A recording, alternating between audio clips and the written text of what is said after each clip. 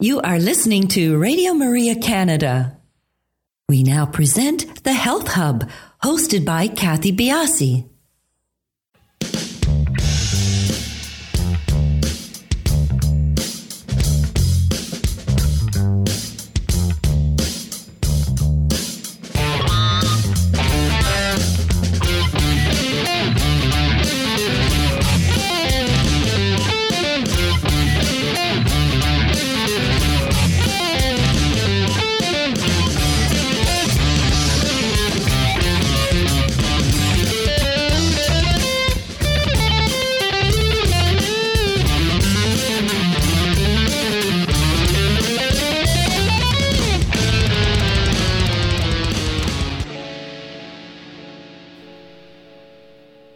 Hello and welcome to the Health Hub. I am Kathy Biasi, your host, and on behalf of everyone here at Radio Maria Canada, I'd like to thank you for taking a part of your day to be with us. Today's show is being recorded, so there is no opportunity, unfortunately, for calling in, but you can keep up to date with everything that's going on at Radio Maria Canada and keep in touch with us by following us on our social sites. We are on Instagram, Twitter, and Facebook, and we are at the Health Hub RMC on all locations. And do feel free to email us at thh@radiomaria.ca. Please subscribe to our podcast. We are the Health Hub on iTunes, SoundCloud, Spotify, all of your favorite podcast platforms. And you can also find our podcast directly on the Radio Maria Canada website, which is radiomaria.ca, and on my website, which is kathybiasi.com.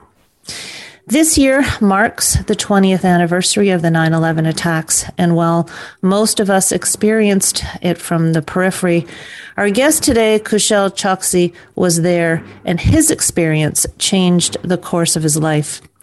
Kushal started his career as a quantitative analyst with Goldman Sachs. He left his position as vice president of asset management there to join Athlon, an investment fund.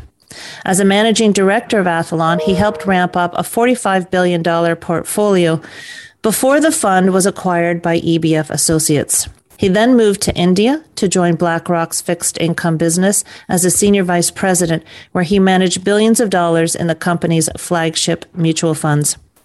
After returning to New York, he submitted to his passion for entrepreneurship and started his own tech startup.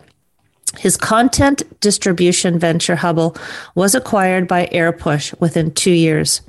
He then started a proprietary trading venture, Cavallino Capital, which later merged with ARB Trading Group.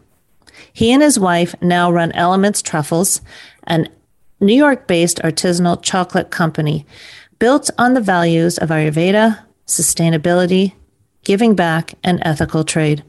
Kushal is a trainer of personal development, meditation, wellness, and leadership programs for the Art of Living Foundation. He has taught secrets of breathwork and meditation to thousands across U.S., Europe, and Asia. He serves on the U.S. Board of International Association for Human Values, IAHV. His story is a compelling one, and it's an interview that I'm sure that you will all enjoy and find great value in. We talk about a number of things, including why sometimes we need to look inwards for our answers. We talk about the art and the science of breathwork and using the practice of meditation to focus and sharpen our purpose. It's an interview, as I said, I think you will really enjoy. So I do hope you stay with us. We will be back in a few minutes to talk to Kushal Choksi.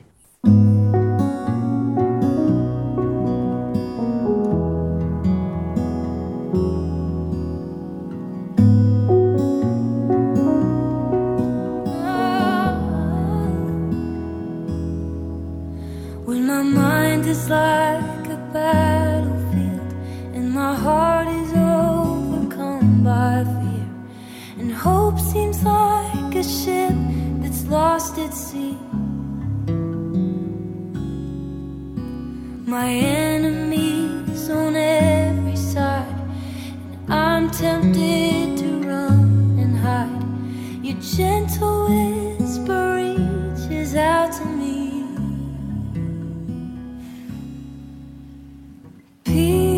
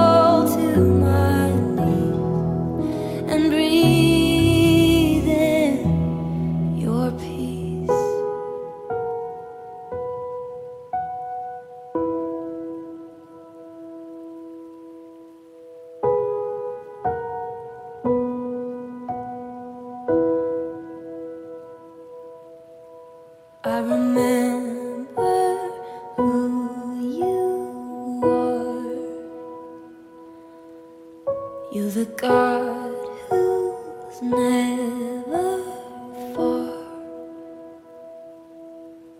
So I will not be afraid. God, you always keep me safe in your arms. I remember who you are. You're the God who's never ever far. So I will not be afraid. God, you always keep me safe. You give me peace that holds me when I'm broken. Sweet peace that passes understanding. When the whole wide world is crashing down, I fall to my knees and breathe in.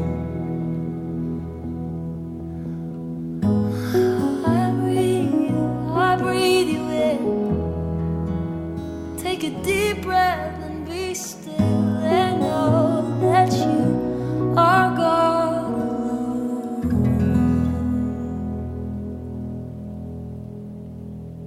You are listening to Radio Maria Canada.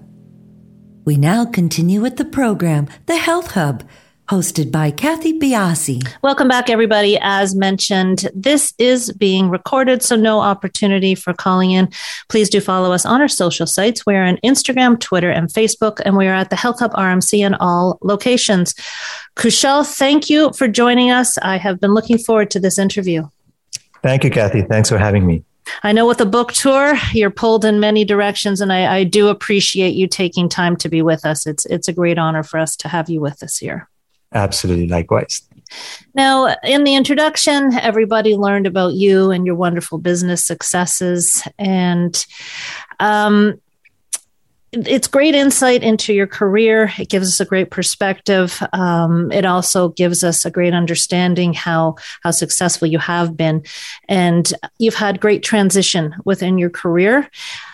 How has the events of 9/11, the experience of being there at 9/11, impacted the direction of not just your career, but of your life? How has that borne onto how you're living your life now?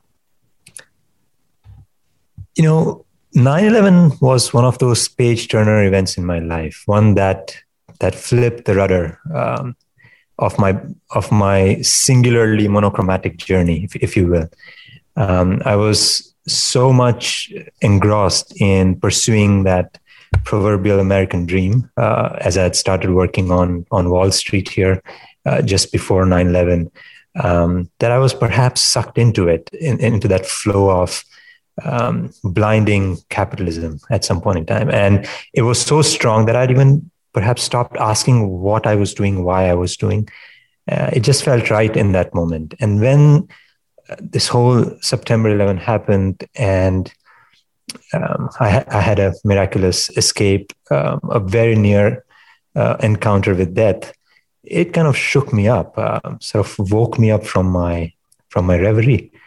And that was the first time I perhaps asked myself what I was doing or why I was doing what I was doing.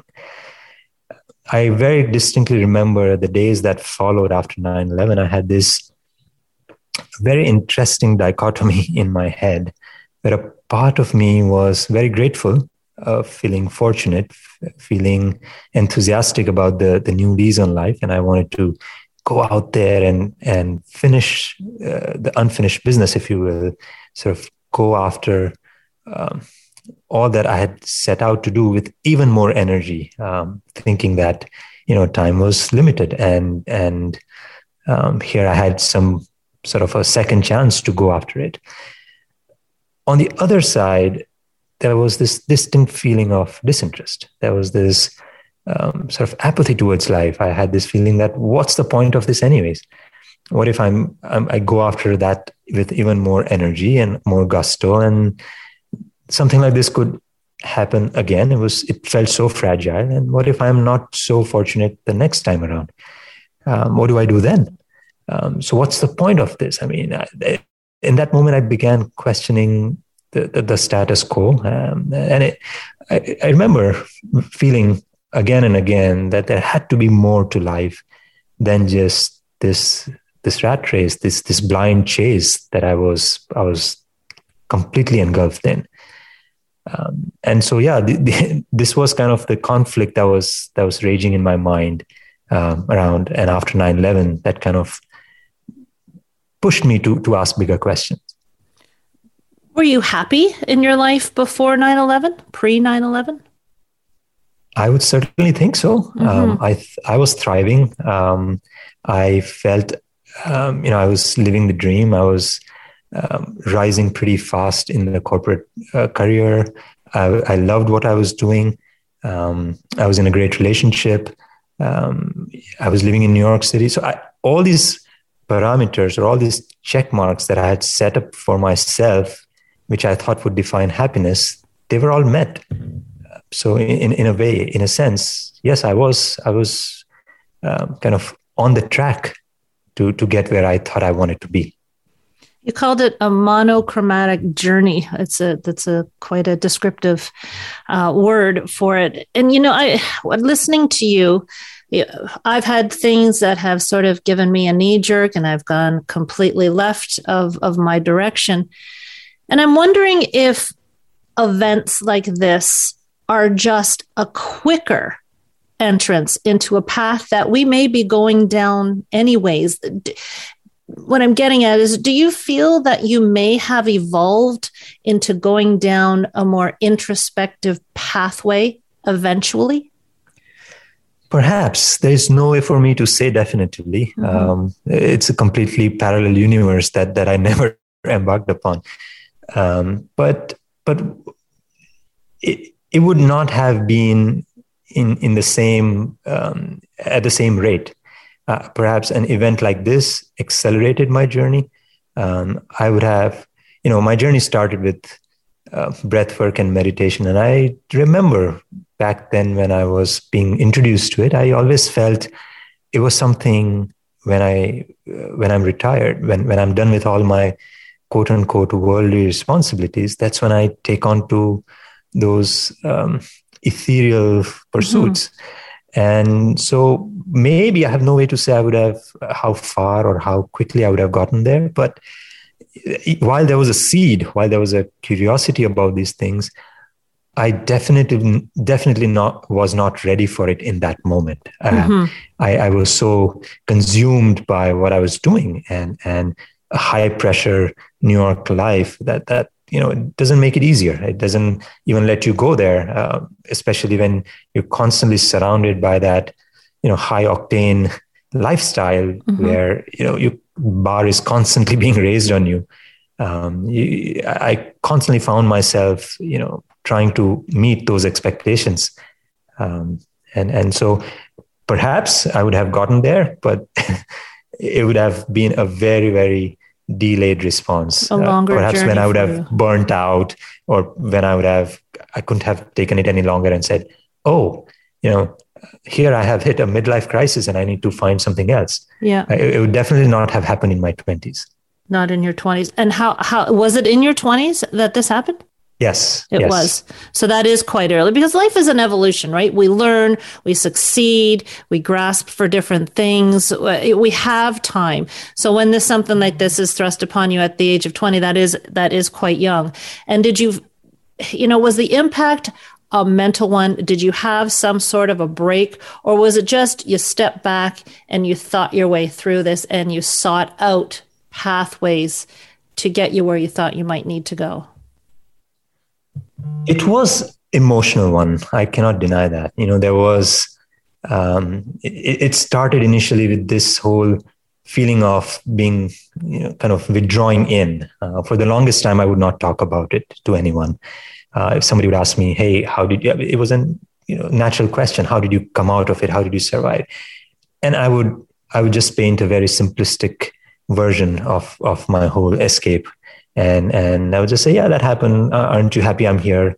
And just skillfully switch the topics or change the context of conversation. But what was very clear in my mind that I was pushing away. I was, I did not want to go there. I was avoiding being with that feeling of void. I was avoiding being with that feeling of discomfort. And in that process, I even remember kind of distracting myself. I not only avoided people or conversations, I started going out and doing crazy things in terms of I would go travel the world, follow some adventures, thinking that would take me out of that funk of mine. That would perhaps take me out of that feeling of disinterest. And every time I would do that, it would prove to be a little distraction. On a professional front, I thought, hey, perhaps I need to quit this 9 to 5 and well, it was a 9 to 9, but I need to quit that and do a startup. That's cool. So I quit that, a promising Wall Street career, and joined a startup, thinking that would fulfill that void that I was feeling. Right, but all these were proving out to be, ephemeral distractions. I would go there, enjoy it for a few minutes, or a few moments, hours, days, and then come back to that same state of void, if you will. Would you call it a trauma, a PTSD? At that point of time, I was not even aware there would be a PTSD, but yeah, there were definitely some telltale signs of it. I would hear a loud noise, or every time I would remove my shoes at the airport, it would take me back to that morning. Absolutely. It's completely understandable. Right. So, truth be told, Kathy, I did not know any better. This is, again, early 2000s. There's not enough awareness about it. Nobody's talking about these things. Of course, there was, there was help available, but I just thought, I'm a resilient New Yorker. I think I can handle it by myself. I'm pretty strong, and I just need to pick up myself, wear it like a badge of honor, and move through it, plow through it, because life was too short to be kind of giving in to these kind of things that your mind is feeling. I have to think you must have had thoughts of, why am I here versus why am I, not here? You're a cerebral person, a very intelligent person, and all of these emotions must have been tightly wound up inside you for quite a while. They absolutely were. But and funny thing is, I did not know how to deal with them. For the longest time, I did all these things just to avoid them. The only way I knew to deal with them was by avoiding them. There was no real constructive way to address the root cause. All I knew was to just deal with the symptoms. So what broke things open for you? What really turned the corner was this practice of breath work. The first experience of meditation, and my foray into this whole new science of going inwards, opened or made manifest by the sky breath meditation, the technique that I learned. And it all happened in a very funny way. I was very reluctant to this whole, if you will, quote unquote, alternative way of dealing with things. I was a science-first mindset. Show me the data, show me the proof, then I'll believe you. And some of these things, there's an experience first and proof later, right? So I kind of avoided those things. I was reading things along. I read a lot of books on how to deal with these things. And I encountered a lot of spiritual books, a lot of books that talk about breath work and meditation, but those experiences cannot be imparted through a book, which of course I did not appreciate in those moments. So when someone said that there's there's a spiritual master, Sri Sri Ravi Shankar, who was traveling. He says, you go, let's go there, let's meditate with him. I was like, no, I don't need it. I'm completely happy. Look, I'm thriving. Can't you see? I don't need all this stuff. But somehow I ended up there. And then the first time I experienced meditation, and the first time I experienced that moment of mindfulness, it was a headspace without any thoughts, something I'd never, ever, ever experienced before. And I really enjoyed that feeling. I enjoyed that moment of calm and sort of a pause. But again, that validation-seeking mind was popping up, thinking, are you sure this is really it? Or are you sure you didn't sleep off? Are you sure this is not some sort of placebo? And so I went deeper into it, looking for some scientific validation. And when I found some proof and I found how actually it worked, both corroborated by science and on the other hand, the tangible, irrefutable experience, I felt very empowered. In that moment, I thought, there is something in here which I want to go deeper into and perhaps explore what are the doors it can open up in my journey. Did you find that in this mindfulness space, you were face to face with some of these emotions that you had to push through? Oh, wow. You hit it on the head. This was the very first experience when I learned the sky breath technique. It's basically a breathing technique. You just, in simple words, you sit and breathe. And I thought it would be very similar to my experience of meditating for the first time. I thought I would immediately feel that space without thoughts. I would feel that calm. But it turned out to be exactly the opposite. When I started breathing, all these memories, all these impressions, all these experiences that I had kind of shoved under the carpet for the longest time, out of nowhere, they just came. That storm arose like that, and I felt like being in the eye of the storm, sitting and breathing while everything is just swirling around me. And it was a very, I don't even know how to explain that experience. I don't even have words for it, but it was a mixed feeling of kind of enjoying something, which, it's very difficult in the beginning, but it leads to a very calm state. So all these things came up, and then it was just as if it was leaving me. It was just coming up and rising up and then getting sucked out of the system. And when that technique, that process ended, I felt that feeling of calm, that feeling of lightness that I never experienced before. And did you that find perhaps it was was closure on the emotional journey that you'd been on?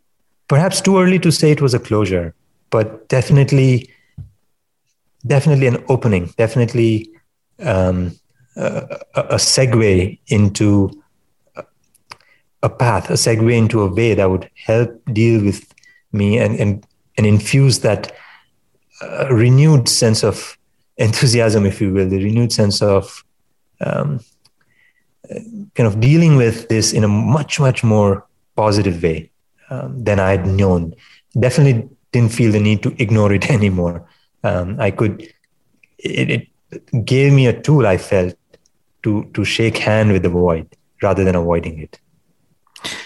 Do you feel that people need to have something impactful in their life to seek this thing out? Or do you think now that you've experienced, now that you have become very entrained in this life, do you think it's something that everybody has cause to look into?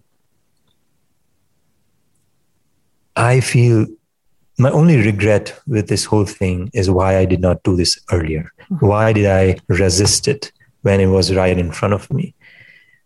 But the reason behind that is that everyone has to go through their own journey to come to that moment, to be able to ask that question, that what is it that I'm doing here? Is it all to life? And for me, it was 9/11. Not everybody needs to go through such a monumental event like that. The pandemic could have, and it did again for me, so I'm sure it did for many other people. It perhaps evoked the same emotions. It perhaps forced upon the same questions that one asked. It perhaps created the same, strains and stresses on everyday pursuits, and whether it's our work life, whether it's relationships, whatever it is that we're going through and taking it for granted and flowing with it. I'm sure it made people pause and ask that questions. So I believe life just gives so many opportunities to pause and reflect and take stock and say, hey, what is it? Is that more than what I'm doing right now? And I think that one fillip, that one trigger is, I think, enough to kind of look away and ask yourself that question. Mm-hmm. I totally agree. We're going to take a quick break here, everybody. And when we come back, we're going to continue this great conversation. We'll be back in a couple of minutes.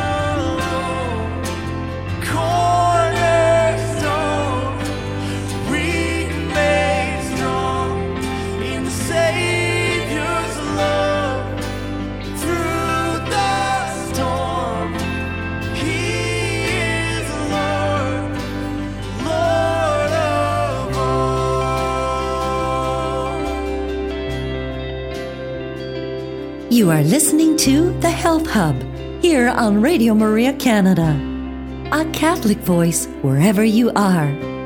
To contact us and be a part of the show, email thh@radiomaria.ca. We now continue with the program. Here once again is your host, Kathy Biasi.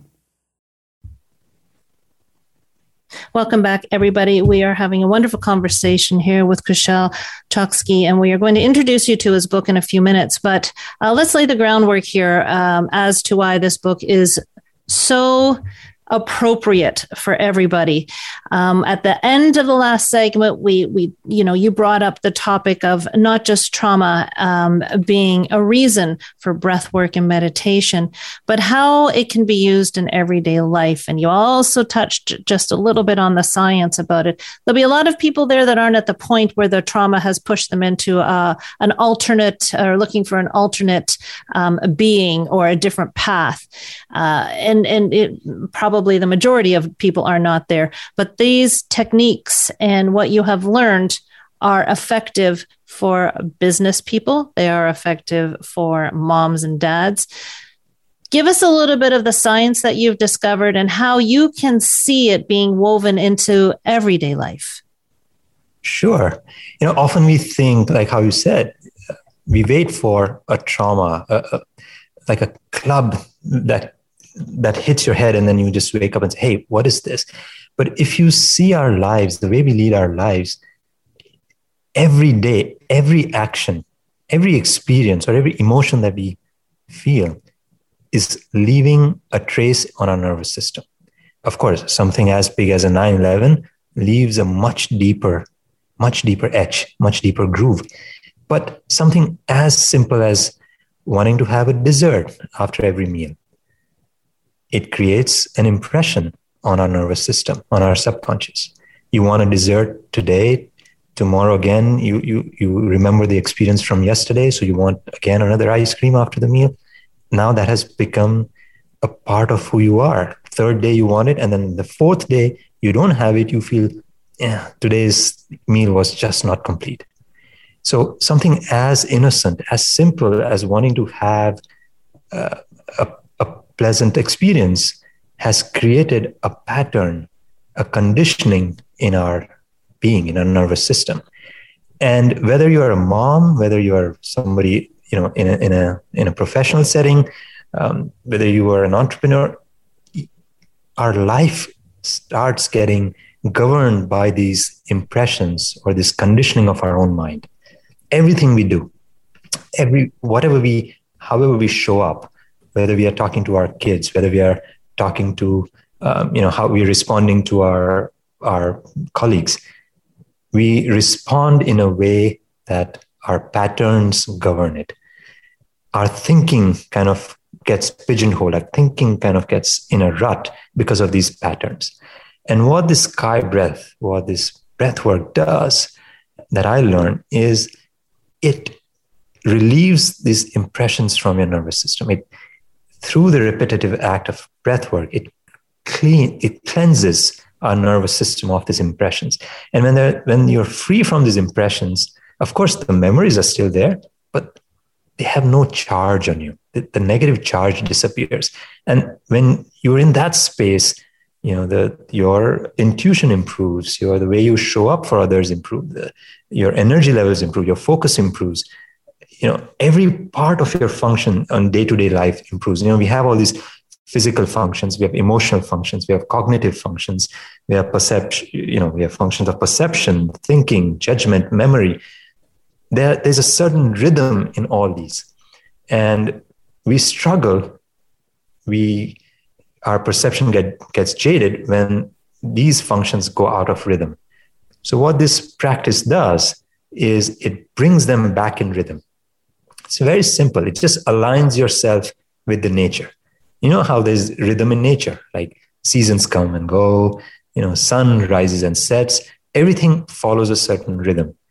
And the same rhythm is entrenched in our being, in all these layers of our being, our self.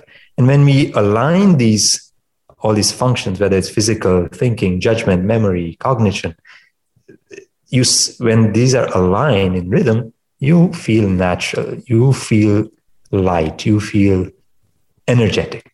And it's as simple as that. Mm-hmm. So that's something I experienced. And I'm like, wow, this is all I have to do is just sit and breathe.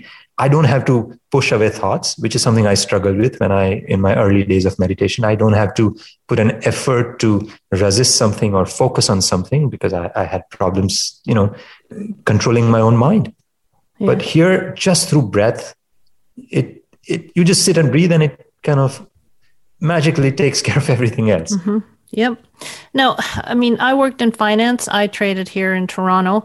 And I know that a lot of times you have to be aggressive, assertive, decisive, sometimes a wee bit cutthroat.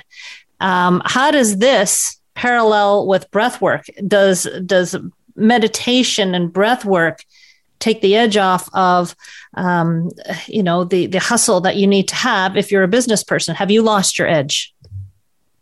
In fact, it sharpens the edge. This was one of the biggest things that kept me away from it for a long time, because I thought to be able to do this, you have to become a monk and go to a cave and meditate all day and give up on all the worldly pleasures and everything that I was seeking. But in fact, it was exactly the opposite. Like, it just makes everything else so much more juicier. Juicier. That's a nice word. Yeah. I mean, truth be told, this whole practice gave me the courage to follow my heart. It was only after I started learning this, it gave me that strength to really pursue what I always wanted to. Since then, I had one failed and two successful exits from startups. I right now I'm doing something completely different than what I studied or what my family and friends would have expected me to do, which I would have done if not for this for all my life, because I was sort of caring too much about people's judgments and opinions about myself. This is your artisanal chocolate company. That's my chocolate company, for which I have no culinary education, or neither does my wife. And we just do it because it feels right. It makes an impact, and it kind of makes our heart sing. So yeah, back to your question, it's exactly the opposite. My teacher gave me a really good example when I kind of asked a similar question. He said, for a javelin to tear forward, you have to push it back. You have to pull it back, and then it can go forward. So it was like that. So you've achieved clarity. Definitely one of the things is clarity. Now, you have a new book that is coming out in September of this year, On a Wing and a Prayer. The tagline is wonderful: spirituality for the reluctant, the curious, and the seeker. Is this an autobiography? It is definitely my journey on this path, a journey of a left-brain skeptic having stumbled upon this breath work, completely succumbed to the patterns of my own mind. And this how this 9/11 shook me up and forced me to ask bigger questions. But something in my mind, whether it's my conditioning, my guards, the opinions of others, kept me away from diving into it. So this is a journey of me as a reluctant but a curious seeker, wanting to explore more, and what I learned along the way, and how it transformed me. And I feel that, how one of the biggest gifts it gave me was to help me cultivate that sense of purpose. And I feel that I had to write about it and share my story, my journey with the world. And this is your first book? This is my first book, yes. Well, congratulations. I honestly, I don't know how people can write like you write. I don't know how you can put your thoughts down on paper. I think it's such a wonderful achievement to have written a book. Who are you hoping to reach with the book? Or was this completely a cathartic project? I think anyone and everyone who has ever had this question cross their mind, that what is the point of anything that I'm doing right now? Or is there more to life than what meets the eye? This book is for them. Forget about 9/11, forget about pandemic, forget about any triggers that have been instrumental for that. I know for sure from my experience, from people I know, my dear friends, my colleagues, we all pause and ask this question. So what's next? But oftentimes we don't have an answer. I went into a tailspin looking for that answer and somehow stumble upon this. So I feel if I could do it, I'm sure everybody can perhaps benefit, taste that beauty, taste this peace that we all carry with ourselves, but we are looking for it outwards. We're looking for it somewhere outside.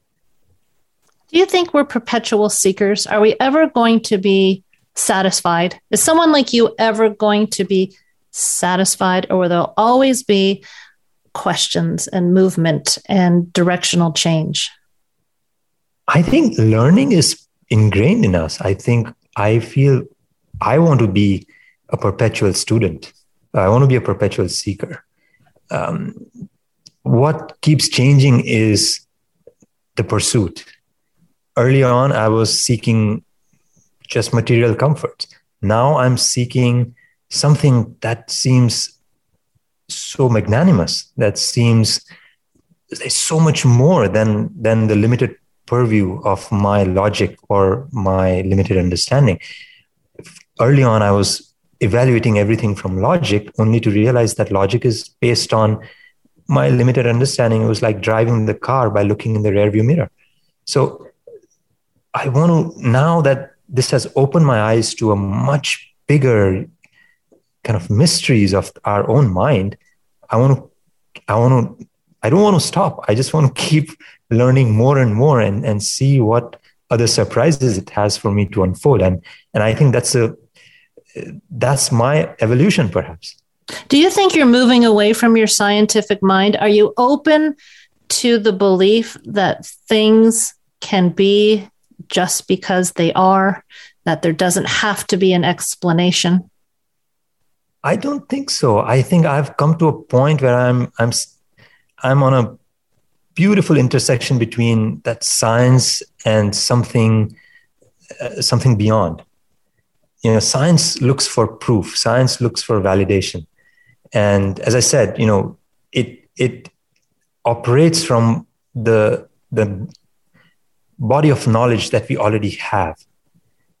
To look for something, we use language. To express something, we use words, which is already part of our knowledge. But here is this something that is so out there, something so profound that words fail to convey. That it has to just be an experience. But to get to that point, you have to make use of science. So I think it's a beautiful blend between, you know, what we know and knowing or acknowledging the part of the universe that we don't know. Do you think you need a guide to do this properly? I think so. You do? Absolutely. You know, we have a guide for everything that we do in our lives. I had somebody who taught me math. I had somebody who taught me art. I had somebody who taught me singing. And I had no problems with it. But I always question, why do I need a teacher to guide me through the maze of my own mind, something that's so abstract and so subtle? So I absolutely think you need a teacher to guide you through it. Why? Because it just accelerates your progress. What type of teacher is this? If someone was going to Google a spiritual advisor, what would we Google? I think I would start with a practice, and I think a practice leads to a teacher. I did not find a teacher first. I found the practice, and as I got entrenched and I got deeper into the practice, I looked to what more was there on this path, and then I looked up to the teacher who conceived this practice, who cognized this practice. And then I kind of wanted to learn more about him, how he came up with this, what was his, method to this madness. How did he end up with all this? And then I kind of kept moving towards more of that. So I think everybody's has a unique journey. a teacher is someone, a real spiritual master is someone who can guide you where Google stops. That's a good way to put it. He will have answers to the questions that definitely Google can't answer. Such is my experience. Mm-hmm. So you've had success on Wall Street, in business, in entrepreneurship, in penning your first successful book. What comes next for you?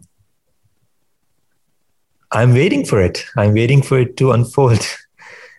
I'm enjoying this moment. I'm enjoying talking to you right now. And I hope that people would be able to resonate with my story. I'm looking forward to, connecting with them, making new friendships, and I'm sure it will open new doors and it'll carry me to my next pursuit. Well, I'm sure it will. Well, I congratulate you on everything. I'm waiting for the franchise of your artisanal chocolate place to come to Toronto here. We're a logical expansion place, aren't we? Right? Absolutely. To go international, we're a logical expansion place. So you have to keep us up when that happens. When is your book released and where can we get a copy for ourselves?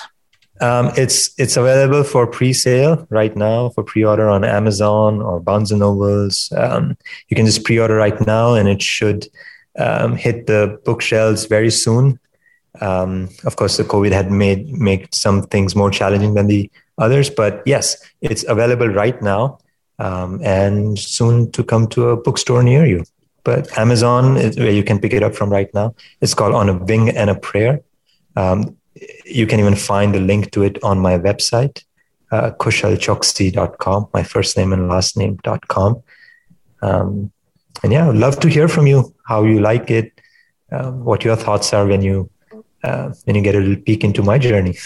Well, I can't wait to read it. And definitely we will have all of your contact information available to everybody after the show airs. I want to tell you what a pleasure it has been to meet you, to speak with you. And again, thank you so much for taking time out of your busy book touring schedule. We really do appreciate it. I know that our listeners will benefit so much from your experiences. And I hope everybody that you can go out and grab a copy of the book because I think it's going to be impactful. We all had our own experiences with 9/11. Kushal was there at the time. And because of this, we always try and find something to pull out of tragedy. And this is one piece that maybe that we can look to as something that has come out of tragedy. So thank you for this, Kushal. Thank you for being with us. I really do appreciate it. Thank you, Kathy. Thanks for having me. It's been an absolute pleasure chatting with you. Thank you. And everybody, we will talk to you next week on The Health Hub.